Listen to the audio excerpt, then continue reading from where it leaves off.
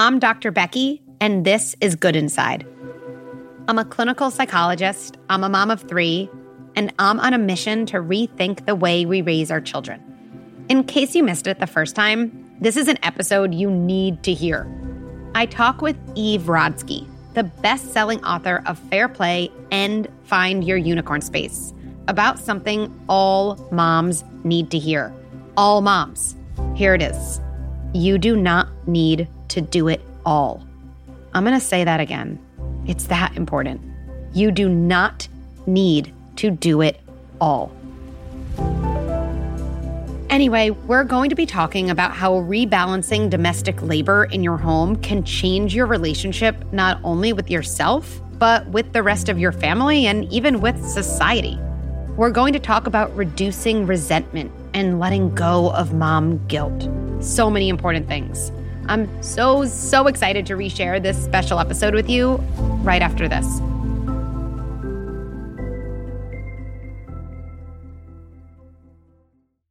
If you're anything like me, mornings can be a real struggle. Between making breakfast, prepping lunches, and making sure our kids actually brush their teeth, the last thing we have time for is a kid having a meltdown about what they're wearing. This is where Garanimals comes in. Garanimals is the original mix and match clothing brand for babies and toddlers in sizes newborn through 5T. They're easy to pair and fun to wear styles, empower kids to dress themselves, boosting their self-confidence and independence. Oh, and making mornings power struggle free for us parents. That is a win-win. You can find all of their fun mix and match styles from their new spring collection in Walmart stores and on walmart.com. So here's to easier mornings, confident kids, and parents reclaiming their sanity. Here's to Garanimals. I want to make sure you have all the information for my Deeply Feeling Kid program. I've gotten so many questions from parents that essentially say, hey, my kid sounds like a deeply feeling kid. Hey, this program you do sounds exactly like the program I would need. But my kid is neurodivergent. But my kid has ADHD. So I'm just worried it won't apply or won't end up being for me. I totally understand that worry. And I know with conviction, it's going to help. Kids with ADHD and deeply feeling kids, there's so much overlap. They both are oriented towards sensory overstimulation. They both tend to shut down when they actually need help. For both kids, typical parenting strategies tend not to work. They actually escalate things and can kind of overwhelm these kids further. I can't wait for you to start the DFK workshop. I actually would bet in the first 10 minutes, you say, oh my goodness, this is my kid. I finally understand what's going on. And then you'll be equipped with a set of strategies you can implement in your home right away. You can get more info in the link in show notes or at goodinside.com. I can't wait to see you there. The thing that's been keeping me up at night is the statistic that 70% of the 1% in this country, right? The people that make our policies in government and in our corporations are white men with stay-at-home wives. Mm. And so what's keeping me up at night is just as people are starting to navigate back to in-office work and just how not normal, quote unquote, the world still is, especially for parents and caregivers. I'm seeing a huge disconnect between what people want in terms of their workers and what workers are telling me they can give because they also need to be caregivers. So I'd say that's the thing that's keeping me up at night. Tell me a little bit more about that. Let's jump into some specifics about whether it's people's stories or what you're seeing even around you or hearing in terms of this disconnect. Yeah, I'll give you a little story. I remember when I was I got to go to Davos, which was actually really amazing right before the pandemic, to talk about the fact that I had been doing research for 10 years, which started with my own marriage, into the fact that I did not have the career marriage combo I thought I was going to have, right? And I was losing my identity in my marriage. And I was watching so many powerful women not being able to use their voice in the home. And so over 10 years, as I started to research these issues around what is called the gender division of labor, definitely did not, in my third grade science project or my, like, what do you want to be when you grow up journal, Becky, did not think being a gender division of labor advocate was on my list of things I wanted to do with my life. But that's where I found myself in Davos in 2019. And I'd just written Fair Play. And I was trying to convince a room of executives that flexibility, that parenting out loud, that centering the caregiver, the humanity in us is actually really important for the workplace, because half of our population was going to drop out if we had one more crisis. And I remember one man said to me, well, what can we do? I said, just be the BBC dad. I want to see you on Zooms being, or whatever it was back then, on camera, being interrupted by your kids in a walker and not pushing them out of the room and hiding them, but parenting out loud, not making your workers have to hide when they have to go take their kids to a doctor's appointment. Just understand that our humanity is in our caregiving. And so I said, I wish for you that you will all become the BBC dad. And then ironically, right, we have a month later, we're all the BBC dad. We're all, of course, there's essential workers who couldn't afford the privilege of being home, but over 20 million workers were in their homes. And so I think a lot about what I saw in those parents before, including myself, especially women. We hold 2/3 or more of what it takes to run a home and family. That was the statistic I was undeniably living for 10 years before I even understood that it was happening to me. I was the default parent for literally every single household and domestic task for my family. I call that the she-fault parent. And so I think it is understanding that even before the pandemic, what I saw in thousands of interviews now, I'm into the tens of thousands of interviews, was just the physical toll of being told our whole lives that having it all means doing it all. And watching women and myself not only lose our identity, but lose our mental health, our physical health, to this idea of not believing that we have a permission to be unavailable from our roles. So that was the number one thing women told me that was holding them back in their life, that they didn't believe they had a permission to be unavailable from their roles as a parent, a partner, and a professional. But what you're saying is so many of the women that you've talked to feel like I can't take that extra space for myself. Is that what you're saying? And I know, correct. And I love your term. You'll correct me if you would say it differently. This like unicorn space, this idea of like, I can step out of my role as a parent, not just to do something, quote, productive or to take the trash out or to pay taxes, but for something else, right? 100%. And I think that is something that I think about all the time, because again, the same way I didn't want to be a gender division of labor specialist, I did not think I'd be writing or thinking about women's collective identity, especially in America. But I'll tell you about this breast cancer march I was on that I write about in Fair Play, because it sort of gets to the heart of what we're talking about here. It was 9 women. We were honoring a friend who had been diagnosed. This was 10 years ago, 2011 or 2012. And they all looked like you, right? I mean, they were smart, not look like you physically, but like they all were like you, in that they were very powerful in their own right. They were using their voices for the greater good in many cases. There was an Oscar-winning producer there and CEO of a nonprofit. And it's just really, really wonderful morning. I remember we were all covered in like pink glitter, and we were sort of marching, and we were about to have lunch in downtown LA. And what happened to us was, this was after I was already becoming aware in my own marriage that things were starting to feel really unfair after my second son, Ben, was born, which was exactly around the same time.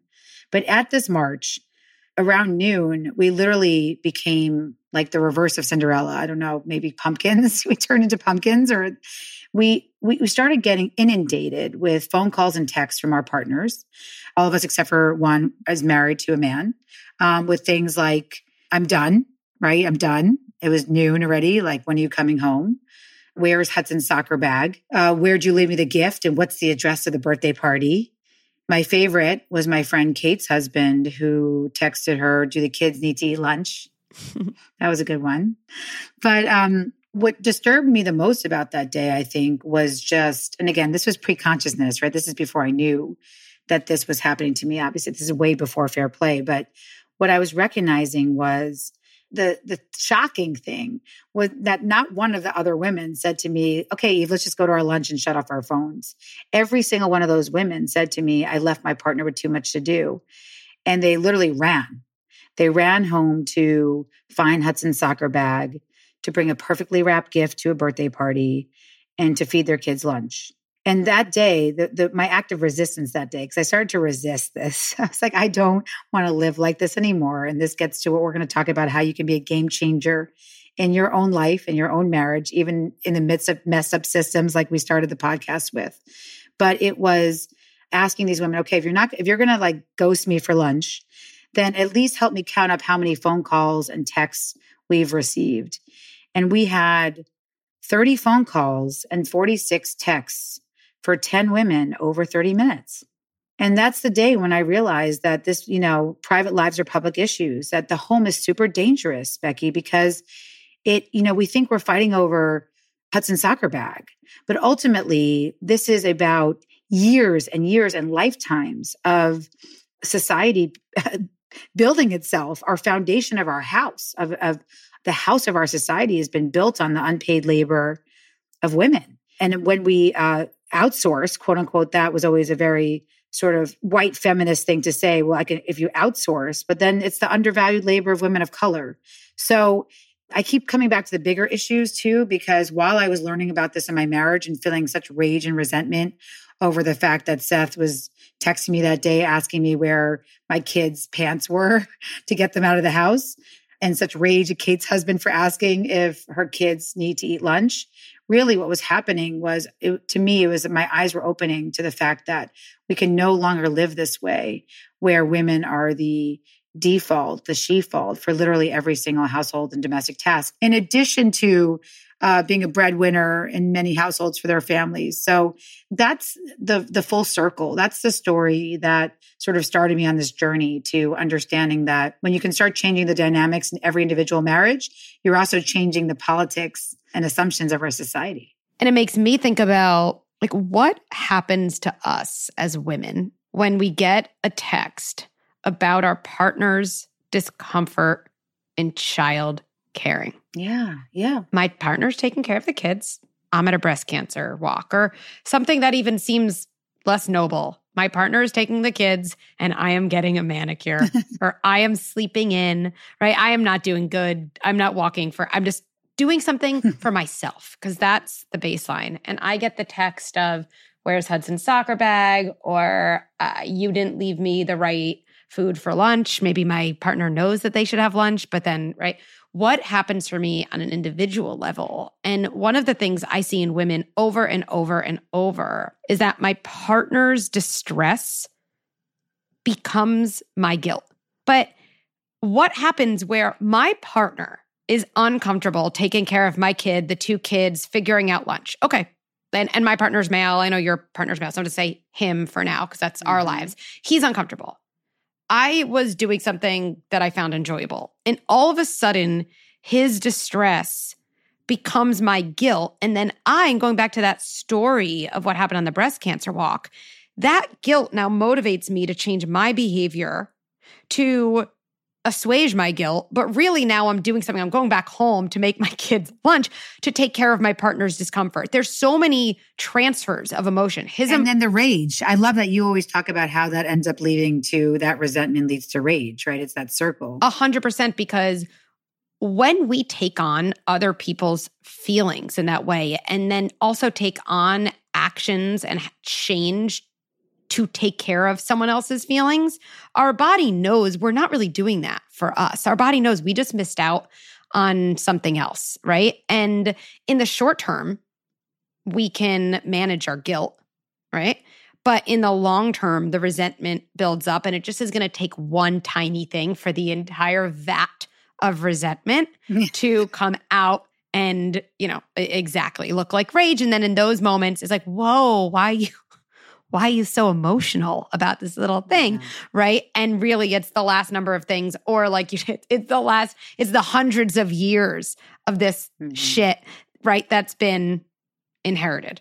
Absolutely. And I'll add, so that's the witch's cauldron. So we'll call that sort of the cauldron that you just built, which is so beautiful. And that analogy is so beautiful. And again, why do I love talking to you is because I think the combination of sociology and the individual psychology, the way you break it down, is so impactful, because it allows us to recognize when we're complicit in our own oppression and when we're also what we can do about it. But the last thing I'll add to that witch's cauldron is just we have an identity before that we can remember. So to me, the witch's cauldron, after all that rage and resentment, is also remembering that at one point in my life, there was a spark and fire in me that was about me.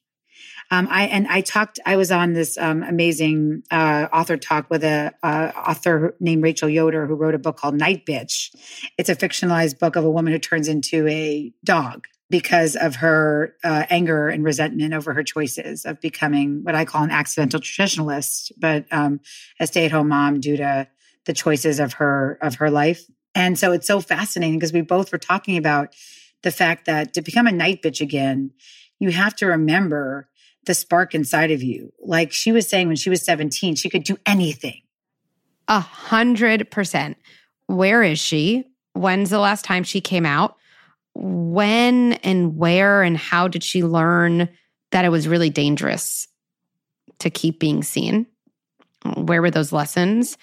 And where can I make contact with her now? Because for everyone listening, and I do think there's people listening who would say, yeah, I don't know if I ever really knew that girl. Like right from the start, I was the good, complicit, what do people want of me child. But what I know and what I think about so often with all the different people I've even worked with in the therapy setting who I've gotten to know in such deep ways, that part of us, it's there for everybody because that part is the most in touch with our individual wants for ourselves. It's been named as selfish by other people. That is a gaslighting term. I mean, it's a part that has access to self, which is like not the same thing as selfish. That's good. Right? That's pretty solid, right? Like access to self. That seems like life-sustaining. Right. But that literally does exist for everyone. And actually, I think just even before we say, ooh, after this podcast, I'm going to tell my partner that I'm going to get a full-time job after being a stay-at-home parent. If you want to do that, you go, girl. Like, go do that 100%. But if that feels like, yeah, that might be a little too far, like, what is something really small every one of us can do that gets us back in touch with that I'm going to be president? And it might be dancing in the shower. It might be doing a cartwheel. It might be, saying to the person at the store, no, I really do want a refund on this item. There's all these moments. We don't have to go from, 0 to 100. And actually pressing for a refund or doing a dance and kind of letting your body be loose and have fun in the privacy of your own home, those actually are stepping stones to speaking up for the other wants and needs you have in your relationship. So I know we're approaching that back to school time, and I get it. We all want to stay in summer mode. I just want to let you know that one of my favorite things to do is help parents get ahead of tough transitions. So instead of feeling overwhelmed or guilty, you end up feeling like you crushed a really important moment in your and your kid's life. And back to school is exactly one of these moments. So I wanted to make sure you knew about our back to school bundle. With that bundle, you get a live workshop that gives you everything you need to know. And if you're too busy for a workshop, I totally get it, which is why you get a 10-day checklist and a mobile-first approach to support. In fact, you can text us after a hard drop-off so you don't spiral or feel like a bad parent. This is one of the most popular times to jump into membership, so check it out at goodinside.com or via the link in show notes. If you're a parent of a tween or teen, this next message is for you. We are living in a digital-first world, and we're raising our older kids amidst an unprecedented mental health crisis. We know that the landscape has changed, and raising tweens and teens has never been harder. Plus, the data around us and the news coverage is staggering, and we know that reports of anxiety and depression amongst tweens and teens is at an all-time high. We know all of this is true, and still, I don't want to spread a message of fear. Not at all. I want to spread a message of empowerment and hope because after all, here at Good Inside, we're really on a mission to help you be a sturdy leader so you can raise sturdy kids. And I know it's never too late to start this journey. I am so excited to let you know that we are extending our support and resources in Good Inside membership to parents of tweens and teens. From how to navigate phones and social media to how to support your teen through insecurity and anxiety, we equip parents with exactly what they need to help their teens successfully navigate through this turbulent world. Good Inside membership is now supporting parents of kids ages 0 through 18. And what will you get? You'll have access to a digital, searchable library of short videos, scripts, and workshops for every single in-the-moment problem and struggle you might be facing. You get access to a safe, private, away from social media community, monitored by trained Good Inside coaches. You also have access to ongoing support groups with other parents led by Good Inside coaches to talk about the unique struggles of the teenage years. It's all available at goodinside.com. I can't wait to see you inside.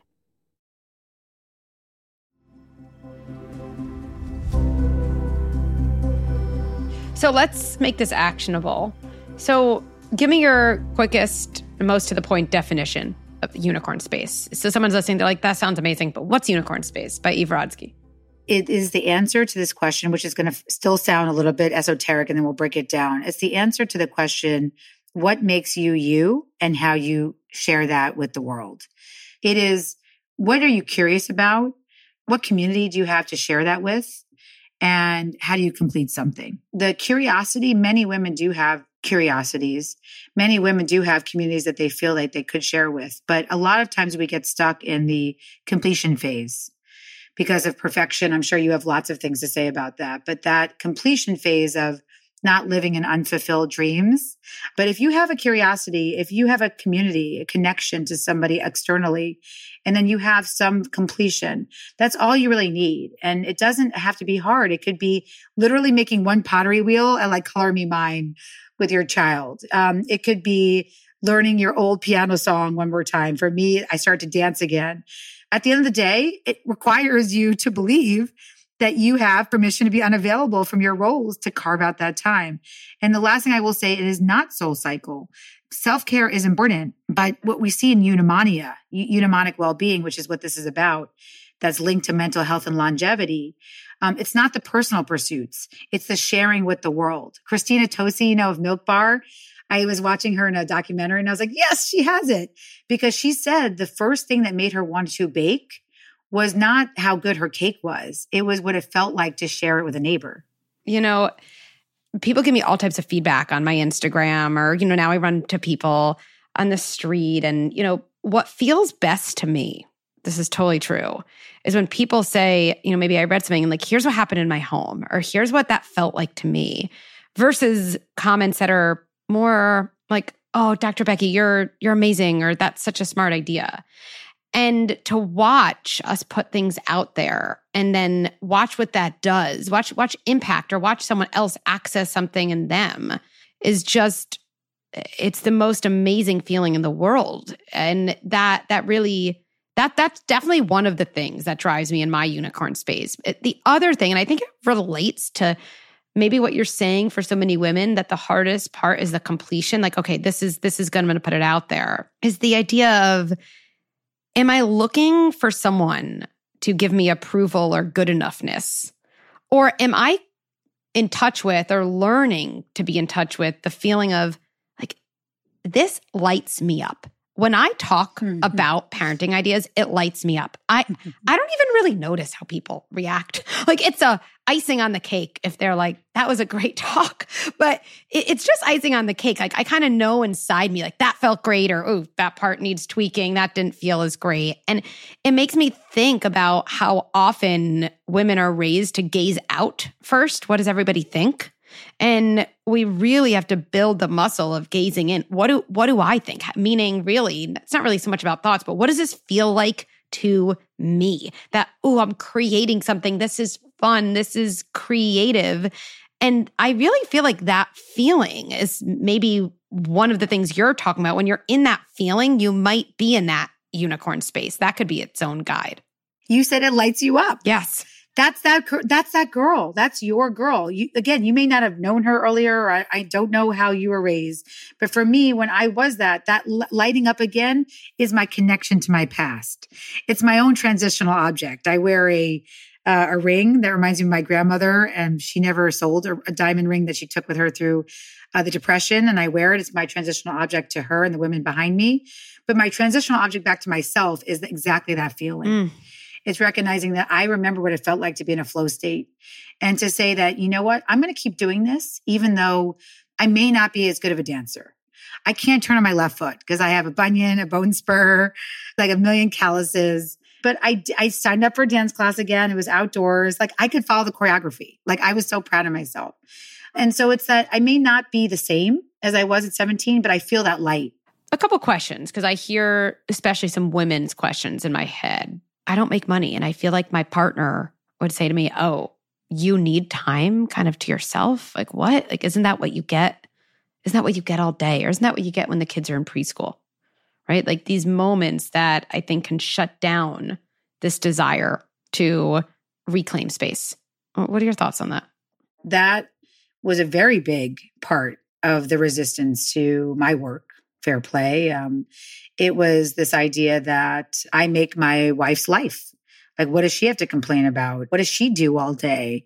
If you're so overwhelmed, just get help, right? All these messages that are actually really gaslighting, because what they do is they perpetuate a stereotype that women's time is infinite, like sand, and men's time is finite, like diamonds. So what do I mean by that? Practically, what that means is that if we're a society that doesn't value women's time, we're going to do things like when women enter a male profession, salaries will automatically come down, which always happens. Throughout history, if women enter a male profession, salaries automatically go down. We will say things to women in our society, such things as breastfeeding is free, when literally it's 1,800 hours of our time. It's an actual full-time job. But I think the hardest part was what we hear about our time ourselves, right? What did you do all day? Yes. You do all these unnecessary things. You could free up your time if you stop doing unnecessary things. I make your life. I'm the one who puts a roof over our head. Then we start internalizing it, and we become complicit in our own oppression. And I know this from the sociology, and you can probably analyze this a lot from internally, but we start saying things to ourselves like, well, of course I should do it because my husband makes more money than me, or my partner makes more money than me. This happens in LGBTQIA relationships as well. Or you say things like, in the time it takes me to tell him, her, or they what to do, I should do it myself. Or you start saying things, you rationalize to yourself, well, I'm just a better multitasker. I'm wired differently for this task. Or you say, yeah, we're both colorectal surgeons, but I should just handle the school forms because my partner's better at doing one thing at a time and I can find the time. And so if you keep saying you can find the time, you can find the time, right? We have to recognize we're not Albert Einstein, right? We can't find time. We can't fuck with the space-time continuum. We have limited time, 24 hours in a day. And the unpaid labor, what we often call chores and housework, but I call our humanity, those are a full-time job. Yes. Your partner does not make your life by putting a roof over your head. You make their lives by having a family for why they would even put a roof over their head in the first place. It is just a different way to view and value women's time. If we start to protect and guard our time, then society starts changing. So people get scared of that message, but we can do that individually. And so, yes. So what I like to say is all those messages, if you say them to yourselves, of course, yes, you will probably end up doing more unpaid labor in your home if your partner works outside the home. But you have to insist that you don't do it all, because that is more than a full-time job. We know the time diaries. It is more than 24 hours in a day, and you actually don't have it. And so what it ends up leading to is multitasking, stress, forgetfulness, not having any time for yourself, and then guilt and shame over your partner looking at you and saying, what is wrong with you? Like, why are you so stressed? And then on top of that, God forbid you decide you want to leave your relationship and that person leaves with their degree, their job, and then you're there, what? Begging for alimony? The dynamics in our culture are really messed up. So what I'm here to say is you can start so small by just saying, you know what? My time is diamonds. For me, Becky, in my own household, I had so much rage and resentment. I write about that in Fair Play over Seth. I was just raging at him until I finally had that aha moment that, oh my God, when Seth has 4 hours after our kids go to bed to work on his career, to work out, to watch some SportsCenter. Whereas literally, I'm doing things in service of our household until my head hits the pillow after midnight. So much so that I would start banging around because I was doing things. And he's like, you're making too much noise at night. And so when I realized that, oh my God, this is an issue around time choice. I get 24 hours in a day, just like Seth does. And I deserve equal time choice, as much time choice over how I use my day as my husband has. That was a huge aha moment for me. So that's a long answer to say that the unlearning is why you're here. That's exactly right. So I'm going to ask you, for people listening, where do you tell people, or like the first couple places they can start? What are a couple things people can do to start, feeling more in touch with themselves, lighting themselves up? I think it depends on a lot of where your hurdles lie. So I think that it's important first to ask yourself that checklist. Like when you said earlier, Dr. Becky, are you pausing on the guilt and shame piece? Is that the one you're pausing on? Is it the permission to be unavailable from your roles? Is it a boundary issue, right? So I would say the first thing I would ask is, what's the hurdle? And all I can tell you are what the most common three were for women, at least. I interviewed men as well and non-binary individuals, but for women, it was, so I'd ask you to say, do I feel like most connected to the boundary issue of domestic encroachment? Meaning, like, I sit down for my piano lesson and it's 2:40 and I'm like, yes, grandma's picking up, but I might as well go pick up my kids, right? That's a domestic encroachment. That's a boundaries breach. Are you feeling that the guilt and shame, like we said earlier, those feelings are coming up from our past? So you're like, your 20-year-old self where that helped you is now hurting you. Or is it that you don't believe you have a permission to ask for what you need? I think I would look at that, because then literally you just book it with someone else. You can book your dance time. It helps a lot for those women to book something with somebody else, to have accountability partner, a success partner that helps. It goes from 65% to 95% completion if you have a success partner like that. Wow. So Becky, you and I are going to write together in a cafe. I can't disappoint Becky by showing up. So then I get to transfer my guilt to somebody else, but at least it's still there, but at least it's for I know you're my accountability partner. If it's a guilt and shame issue, one quick thing that I started to do, and this came from Dr. Cheryl Gonzalez-Ziegler, a friend of mine who years ago helped me reframe guilt by saying, I feel guilty I didn't put Anna to bed. She just said, you know what? You're going to start saying I made the choice not to put Anna to bed because. I love that. I just want to highlight that for everyone, right? Oh, I feel so guilty that I went out to dinner with my friends and my daughter ended up having such a hard night when my partner put my daughter. That's the guilt interpretation. And really, there's such power to say, oh, hi, guilt. You're going to be with me a while. So just write all the lists. You probably have a long list of things you feel guilty about. This is one. Okay, keep going. Other side is being a little more in touch with myself. I made the choice. I made the choice to go out to dinner with my friends. I don't know about for you, Eve, but I love layering because I've taken that. I've heard that from you and I love that. I made the choice to go out to dinner with my friends, and almost always we can add, and I am allowed to make decisions that prioritize myself. Well, you and I have so many more conversations we need to have. So this is kind of one part of many. Thank you so much for being here. Your work is so important. I've seen it help so many people. I know it's going to help so many more people. So thank you for sharing with all of us what lights you up. I can tell you it has very much impacted me and my family. And I can't wait for the next time we get to speak. Thanks for listening. To share a story or ask me a question, go to goodinside.com/podcast. You could also write me at podcast@goodinside.com. Parenting is the hardest and most important job in the world. And parents deserve resources and support so they feel empowered, confident, and connected. I'm so excited to share Good Inside membership, the first platform that brings together content and experts you trust with a global community of like-valued parents. It's totally game-changing. Good Inside with Dr. Becky is produced by Jesse Baker and Eric Newsom at Magnificent Noise. Our production staff includes Sabrina Farhi, Julia Nat, and Kristen Muller. I would also like to thank Erica Belsky, Mary Panico, Ashley Valenzuela, and the rest of the Good Inside team. And one last thing before I let you go. Let's end by placing our hands on our hearts and reminding ourselves, even as I struggle and even as I have a hard time on the outside, I remain good inside.